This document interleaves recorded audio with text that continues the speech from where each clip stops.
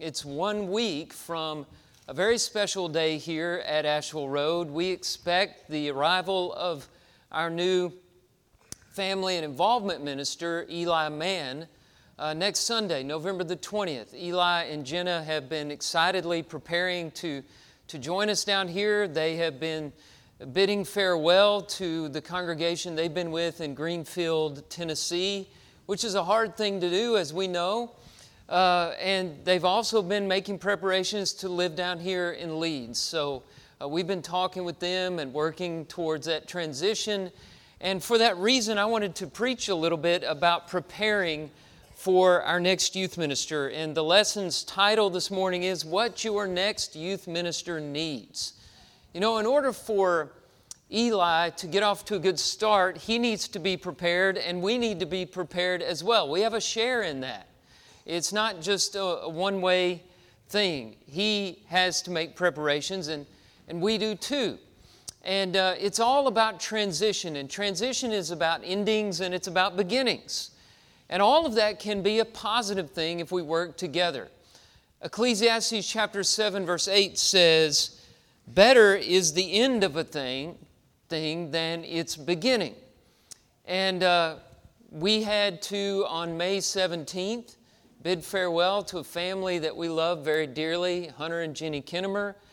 And that was a hard thing, but there were many good things about it because we could look back on 4.5 years of growth and good work. We could look back on a fond relationship that we developed with that family, the birth of 2 beautiful boys, and so many good things, and a transition that wasn't hard in terms of bad feelings or anything like that, but just the growth of a family in a direction and the growth of a church in another direction. So in that ending, we can say that was good. And then the very next week, we had a young man come and join us for the summer, Colton Wells. And we had a great summer with him, and before we knew it, we had to bid farewell to him, and that was hard in a different way. But it was also good because we had built a good relationship with him. And so now we are finished with endings and looking toward a beginning of a new relationship with another family. And it's important for us to prepare for that. The Bible's always telling us to be prepared. I like the comparison in Proverbs chapter 6, verses 6 through 11, where we're told to look at the ant and be prepared like an ant. Go to the ant, O sluggard. Consider her ways and be wise without having any chief, officer, or ruler. She prepares her bread in summer and gathers her food in harvest. How long will you lie there, O sluggard? When will you arise from your sleep? A little slumber, a little folding of your hands to rest. And then your poverty will come upon you like a robber and want like an armed man. The ant prepares for the harvest, for the winter time. And sluggards who don't prepare, they find themselves in a lot of trouble. If we don't prepare, no matter how hard Eli works, we won't benefit from his efforts here. We need to be ready. The Bible's always saying, stay awake, be alert. And Jesus said that often, and many times he was talking about being ready for his second coming, but it applies to all situations. We need to be alert, we need to be awake and ready for anything. And so I want to work on some preparation as we get ready for a new family joining us next week. And I'm asking you, of course, to pray about this. And we will study God's Word this morning. And our text is going to be 1 Timothy chapter 4, verses 12 and following. If you want to turn there, we'll be referring back to that several times as we look at some of the things our next youth minister needs. So here's the first one that I want to talk about. Number 1, he needs our respect. And we'll start in the text with verse 12 of 1 Timothy chapter 4. Look at the first part of that. Let no one, Paul says to Timothy, let no one despise you for your youth. Don't let anybody despise you for your youth. Now, it doesn't say Timothy was a youth minister. It says that he was youthful. And that's a relative term. The older we get, the the older a young person can be in our mind, right? When you're teenagers, you think you're old at about the age of 25. But as we get past that age, youth kind of stretches in its meaning. I've heard estimates of Timothy's age that range anywhere from 18 to 40. We don't really know how old Timothy was. We know his mother and grandmother seemed to still be alive, so he had to have been somewhere south of 40. But we're not exactly sure. What matters here, though, is that he was not to allow people to disrespect him or despise him because of his age. And I think that applies to a minister of any age. He cannot do his work if he's not respected, if he's despised, to use the language here by the Apostle Paul. And the way that you keep that from happening is you set a good example. So you look at the rest of the verse. Set the believers an example in speech, in conduct, in love, in faith, in purity. If you have a good example, then people aren't going to despise you. They will respect you. What's respect? Respect is honoring another person for the honor that's due. It's saying to the other person, you're valuable. We need you. You're an important part of this work. It's not empty flattery. It's meaningful. If you try to fake it, people will see through it. It has to be real. In fact, a lot of times flattery is a sign of disrespect. When I was a youth minister, the minister I worked with, when he would learn of some compliment that was given to me, he would always say, be careful. And I always scratched my head and wondered what he meant by that. But he was warning me about just accepting empty praise and flattery, because he had heard that a lot in his ministry. And he knew to distinguish that from the true, meaningful communications of respect. When we say, show the minister respect, what we mean is more than empty flattery, true respect. And everyone deserves a level of respect. You know, 1 Peter chapter 2, verse 17 says to honor everyone. Because every human being has been made in the image of God. Every human being has special gifts and abilities and opportunities that are unique. Every person is special, no matter how flawed they are. We need to look for the good in people, and especially our youth minister coming in. Everybody needs to be told that they're of value to the organization, in this case, the church, and that they play a needful role. And so, first of all, he needs our respect. Let's turn in the second place. What else does he need? He needs affirmation. This is a lot like respect, but let me talk about affirmation. What I mean by that is he needs to know that you know that he is a real minister, that he has a real job. You know, the Blue Fairy in Pinocchio, she says to Pinocchio, be brave, be truthful and unselfish, and one day you'll be a real boy. And sometimes we treat youth ministers like this. We say, now be brave, be truthful, and be unselfish, and one of these days you'll be a real minister. We can't be like that. You know, we have to affirm and accept that the youth minister is every bit as much a minister as the pulpit minister. And let me go through some common misconceptions about youth ministers. And I'm not saying necessarily that we hold these misconceptions here at Asheville Road, but these are common throughout churches. And you've heard some of these before. Maybe you've believed some of these before.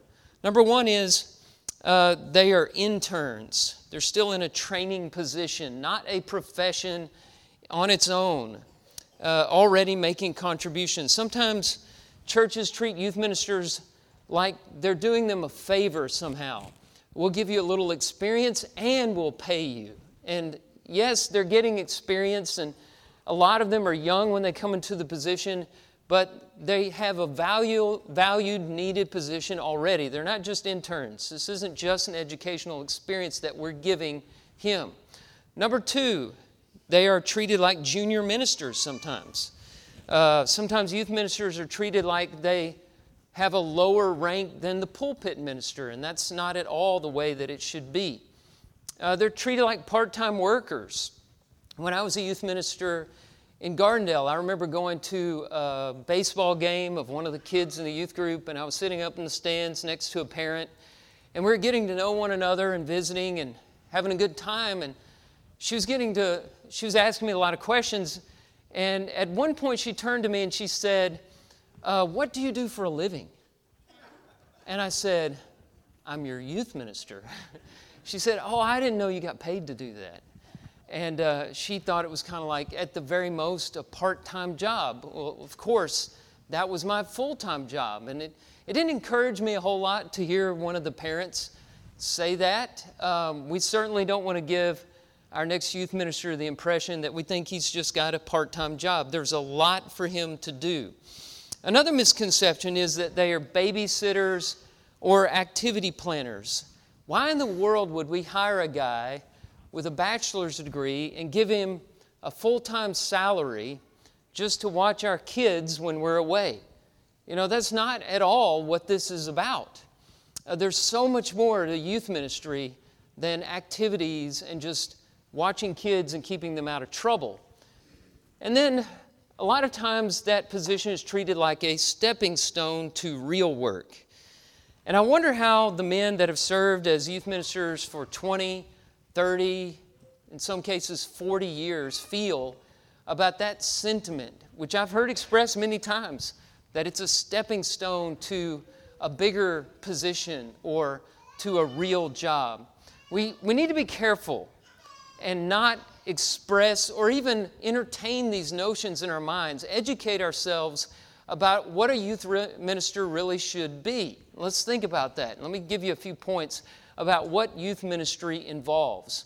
Number one, it involves modeling Christian behavior. Going back to 1 Timothy chapter 4, verse 12, as I said, to gain the respect of his congregation, Timothy was told to set the believers an example in speech and conduct, in love, in faith, in purity. And so he has the job of not just preaching the Christian life, but by exemplifying it. And kids are like everybody else. They learn more by example than instruction. Instruction is very important, but most of us are visual learners. And they need to see it lived out. And also, it's bad for teaching if you're a hypocrite. So you practice what you preach if you want people to really believe what you're preaching, and ministers have to do that, especially youth ministers. That doesn't mean he's going to be perfect. I'll say a little bit about that in just a moment, but it does mean that he needs to make an attempt to lead the Christian life and be somebody that we wouldn't mind our young men growing up to be like. Number two, teaching, of course, is a very important part of the position. If you go to verse 13 in the text, Paul instructs Timothy, "Until I come, devote yourself to the public reading of Scripture, to exhortation, to teaching."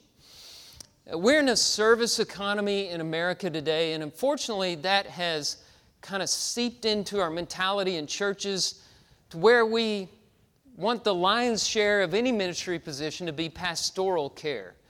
What I mean by pastoral care is shepherding, connecting, counseling, visiting.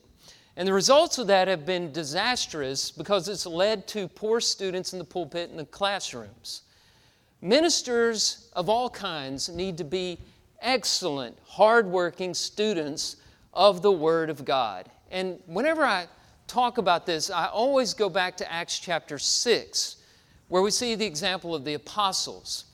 They were being pulled into more of a pastoral care situation in the distribution of the food to the poor saints in Jerusalem, particularly the widows there. The Hellenistic widows were being overlooked in the distribution of the food. The Jewish women were getting the food that they needed, but the women of the Greek culture were not. And so naturally, the church brought the problem to the apostles, and the apostles could have said, like a lot of church leaders do, "Okay, we'll take care of it," and then set aside their study of the Word, their prayer, their teaching, their shepherding for food distribution. But instead, they said, "We want you to pick out 7 men from among yourselves." They gave them qualifications for those positions. We think, by the way, this is the genesis of the office of deacon, although they're not called deacons in that passage. And the church selected 7 men to handle the distribution of the food. The apostles delegated that work for a very good reason that is expressed in verse 4. In Acts chapter 6, verse 4, they said, "We will devote ourselves to prayer and the ministry of the word." Ministry means service. So they said, we're going to keep our focus on prayer and on studying the Word of God and being able to teach and communicate it effectively. And they stayed focused on that. And that's one of the many reasons the early church grew the way that it did. Because when people had questions about God, their leaders were able to answer them. When they needed to know what the gospel was, their leaders knew how to answer them. When they were struggling with complicated cultural challenges, their leaders knew how to lead them through that because they knew the Word of God. We need to have a strong Bible school program. We need to have educated, knowledgeable teachers in our classrooms. We need to have strong preaching from the pulpit. Churches still need to know the Word of God. And we need a youth minister who can teach the Word of God. And this is one of the things I'll tell you ahead of time that I'm impressed with when it comes to Eli. I got to sit on some of the interviews with him, and there were a number of questions that we posed him, situations that we would pose to him. And we would ask him how he would solve that problem. And a lot of his answers had to do with what he would do in class as he was teaching them. And I love that he wants to use the classroom, among other tools, to grow and shape the minds of our young people. And that's a very good thing because teaching is a big part of the work. Let's move on. A third thing, evangelizing. In his book, Closing the Back Door, Tom Rainer, a guy who does a lot of research among evangelical Christians, he said that 82% of people become Christians before the age of 20. I've told you about this statistic before. I think I may have mentioned it last Sunday. 82% of people who proclaim themselves Christians become Christians before they reach the age of 20. That means youth ministers work with a field of 82% and the rest of us work with a field of 18%. That's how important youth ministry is. If you want to reach somebody with the gospel, you better do it before they get locked in to a mindset in their young adult age, because the odds are they're not going to move away from what they learned when they were teenagers. Now, there are, of course, exceptions to that, and we still hold out hope for people who haven't obeyed the gospel and who are adults. But we need to reach our young people. We need to reach as many young people as we can with the gospel of Jesus Christ because souls are at stake. And so evangelism, very important part of a youth minister's job. Also leading. He needs to be able to lead in a number of ways. He needs to be a worship leader. I know a lot of preachers who can't lead singing, but I haven't met a youth minister yet who at least doesn't make an attempt to lead singing. Because a lot of times they find themselves leading a devotional and I don't think they'll have this, Eli will have this problem with these young men here among whom we have a lot of talented song leaders, but a lot of times youth ministers will find themselves in a small group of teenagers and they're asked to lead all the aspects of worship. And so leadership is an important part of that. Sometimes we don't think about. I mentioned pastoral care before. The job does involve a lot of visiting, connecting, and counseling. He'll be called to do that because ministry is a lot about relationships. And we realize the importance of building relationships here at Asheville Road. And the stronger those relationships are, the stronger the church will be as a whole. And then planning. I go back to John 15, where we read about the vine and the branches. And in verse 8, Jesus says, "By this my Father is glorified, that you bear much fruit, and so prove to be my disciples." And look at that again. He says, by this my Father is glorified, that you bear much fruit, that's service, that you serve others, and by that service prove to be my disciples. And we talk here at Asheville Road about our mission to make disciples. And as we talk about that, we say, making disciples is not simply baptizing people, but it's also about growth and it's about service. And we summarize that through 3 words: seed, plant, and fruit. Planting the seed is evangelism. Growing the plants as they mature on the vine is worship and fellowship. It's about bonding together. It's discipleship. It's learning in Bible classes. And then fruit has to do with service. And Jesus says, if you're going to prove your discipleship, you do it through service. Well, that's what the youth minister's planning is all about. He has to make opportunities for young people to serve. And our youth group is always involved in acts of service. I'm so proud of them in the way that they serve so willingly. For several years now, they've been going to Gina, Louisiana, and they go down there and evangelize and knock on doors and put on a vacation Bible school and mow yards. And all you have to do is say, we need to clean up somebody's yard. And the young people, if they can get a ride, they show up right away with gloves and rakes and shovels and weed eaters and everything that they need to clean up a yard. And I could go on and on and on about their willingness to serve, and that needs to continue, and that takes a lot of planning. The last, and this is not a comprehensive list, but the last part of the job description I would say is praying, which takes us back again to the example of the apostles in Acts chapter 6. They said not only that they would give themselves to the ministry of the Word, but these early preachers also said, we're going to give ourselves to prayer. We're going to stay devoted to prayer. And if we get involved in the distribution of food, it's going to take away from our prayer time. And prayer is where the strength is, because that's where we get help from God.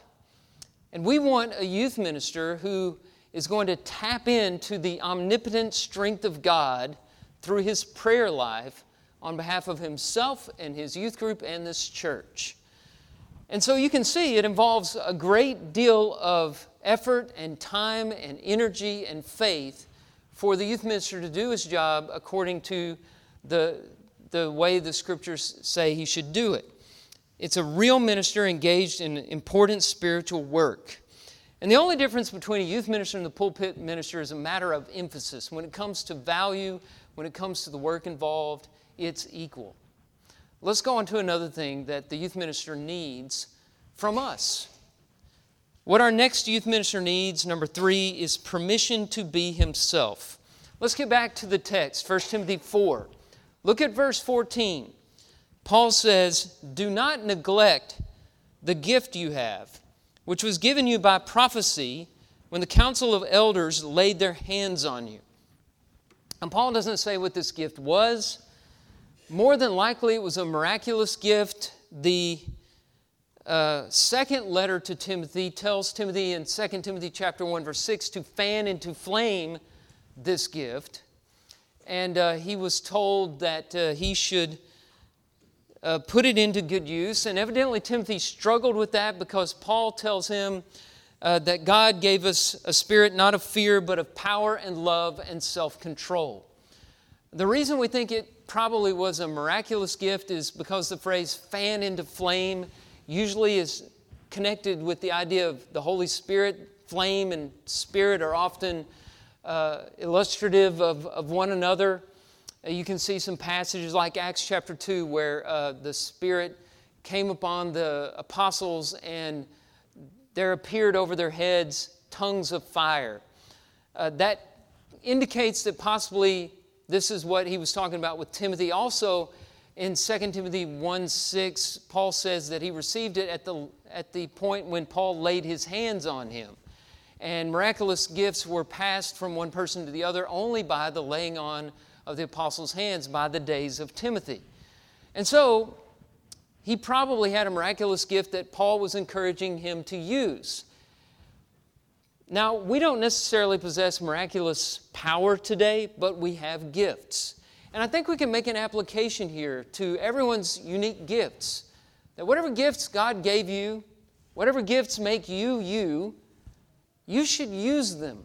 You should know what they are and use them to contribute to the work of the Lord, no matter who you are, but especially if you're a minister of the gospel. And our next youth minister is going to be different from our last youth minister.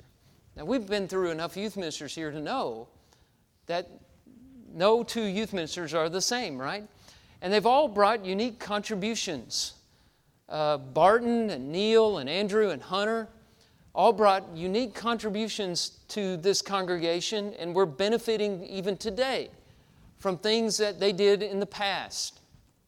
And Eli will bring new, unique things to the table as well. And we need to encourage that. We don't need to ask him to be just like the guy before him. That's asking him to do an impossible thing.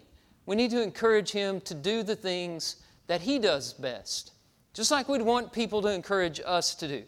We don't like to be held to somebody else's example. We want to be the best version of us. And that's all that we can be, right? So our next youth minister needs permission to be himself. Going along with that, number 4, he needs opportunity for growth. Paul continues his instructions to Timothy in verse 15, saying, practice these things, immerse yourself in them, watch this, so that all may see your progress. It's good for churches when their leaders grow. John Maxwell wrote this very influential book on leadership years ago, 21 Irrefutable Laws of Leadership. And one of those laws was the law of the lid.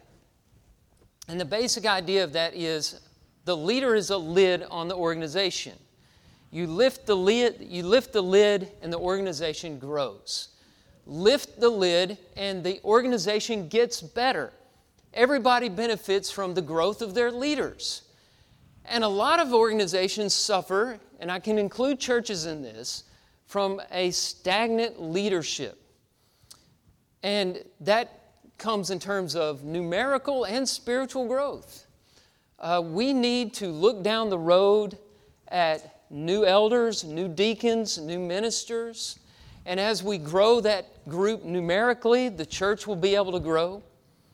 But we also need the current elders, deacons, ministers, teachers. We need them to continue growing spiritually and in their knowledge.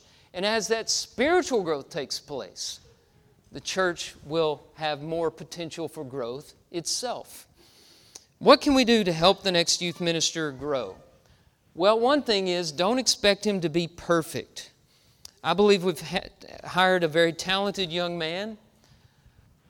He does have some experience. He's probably the most experienced youth minister we've ever hired.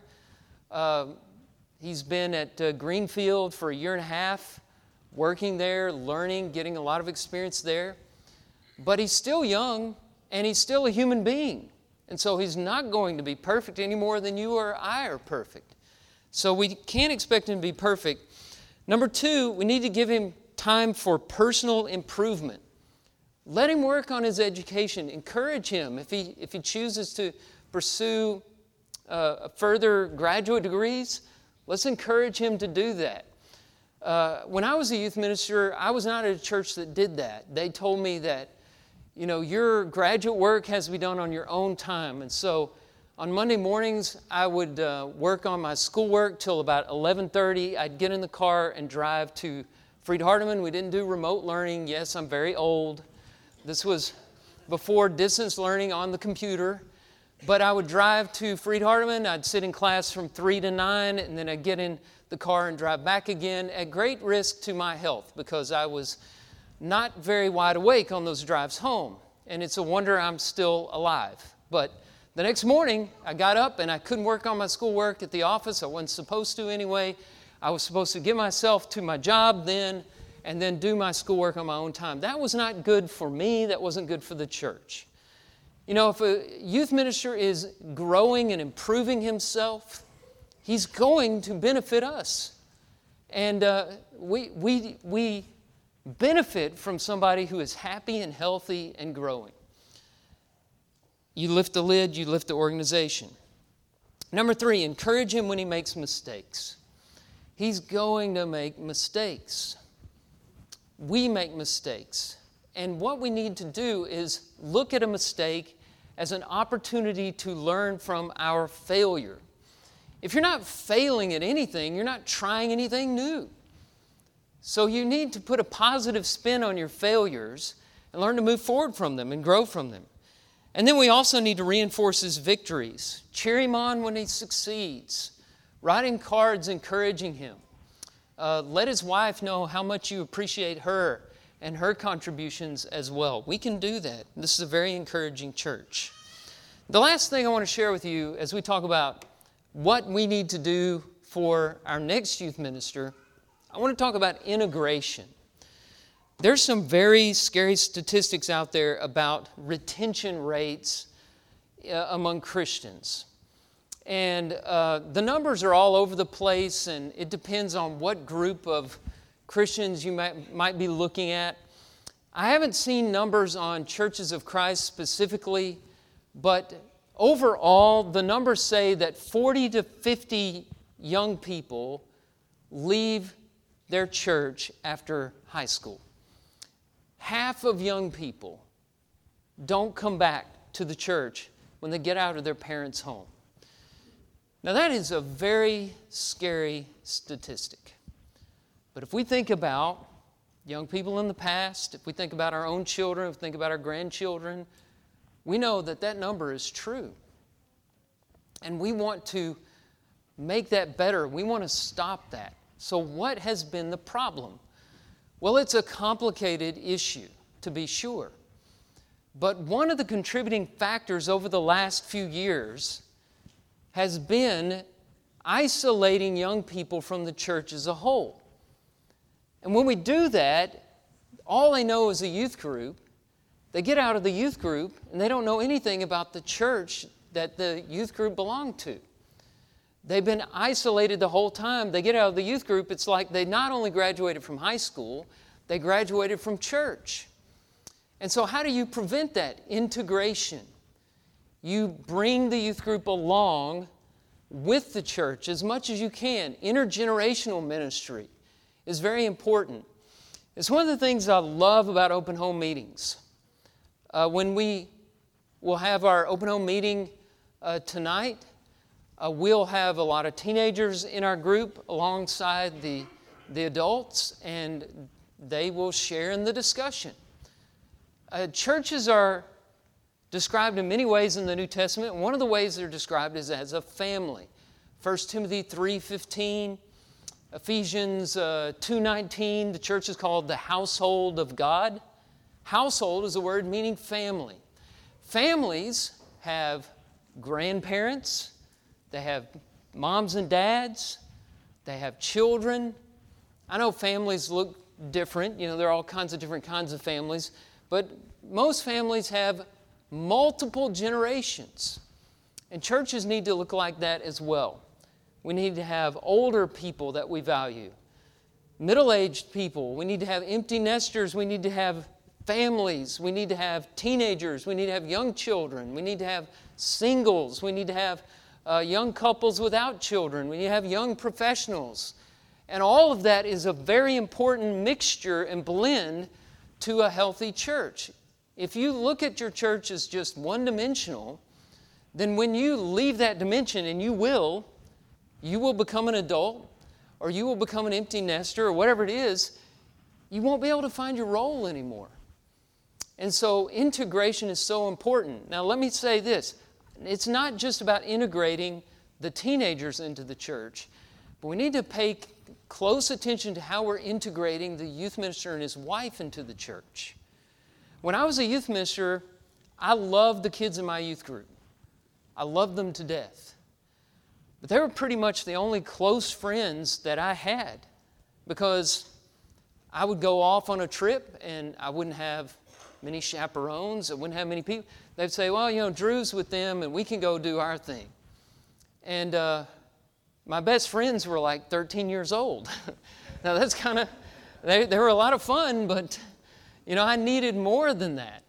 And If you want a youth minister to settle in and stay for a long time, he needs friendships among the adults. He needs friendships with the older people, people his age. We need to make sure that he has the time and the freedom to do that as well. I think one of the questions that Eli asked us is, how's the parental involvement? How are the chaperones?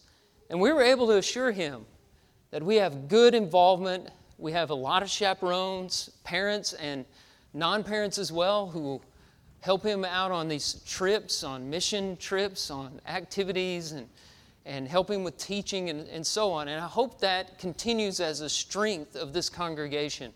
I'm very happy that we got through a summer that was very busy. We put on a deep youth conference and had hundreds of teenagers here, and all of that went well without a youth minister here. And it's because of the involvement of the members of this church in the youth program. We've got to keep that going, and I'm sure that we will. Well, there are many other things to say, but we need to prepare for the next youth minister. If we want this to be a great transition for this congregation, we're going to look into what our next youth minister needs, and we're going to do our very best to do that for him and his wife to the glory of God. Keep praying about Eli and Jenna's arrival and this transition. Pray for this church. Pray for our young people. And God will do great things among us, as He always has. As we bring the service to a close, a lot of the things that we've been talking about with regard to the conduct of a minister applies to everybody.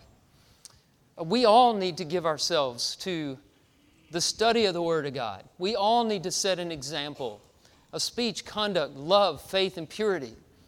We all need to grow in the grace and knowledge of our Lord Jesus Christ. And maybe your spiritual life has become stale lately, and you need to ask people to pray for you. Maybe you're ready to become a Christian this morning. We're going to sing an invitation song to encourage you. And if we can do anything for you, please come. Let us pray with you. If you need to talk to somebody in depth, pull somebody aside at services. Ask for a time when we can sit down with you and talk with you and pray with you and give you whatever you need. That's what we're here for. This is a family. Let this be your family. If we can help you in any way, please let us know right now as we stand together and as we sing.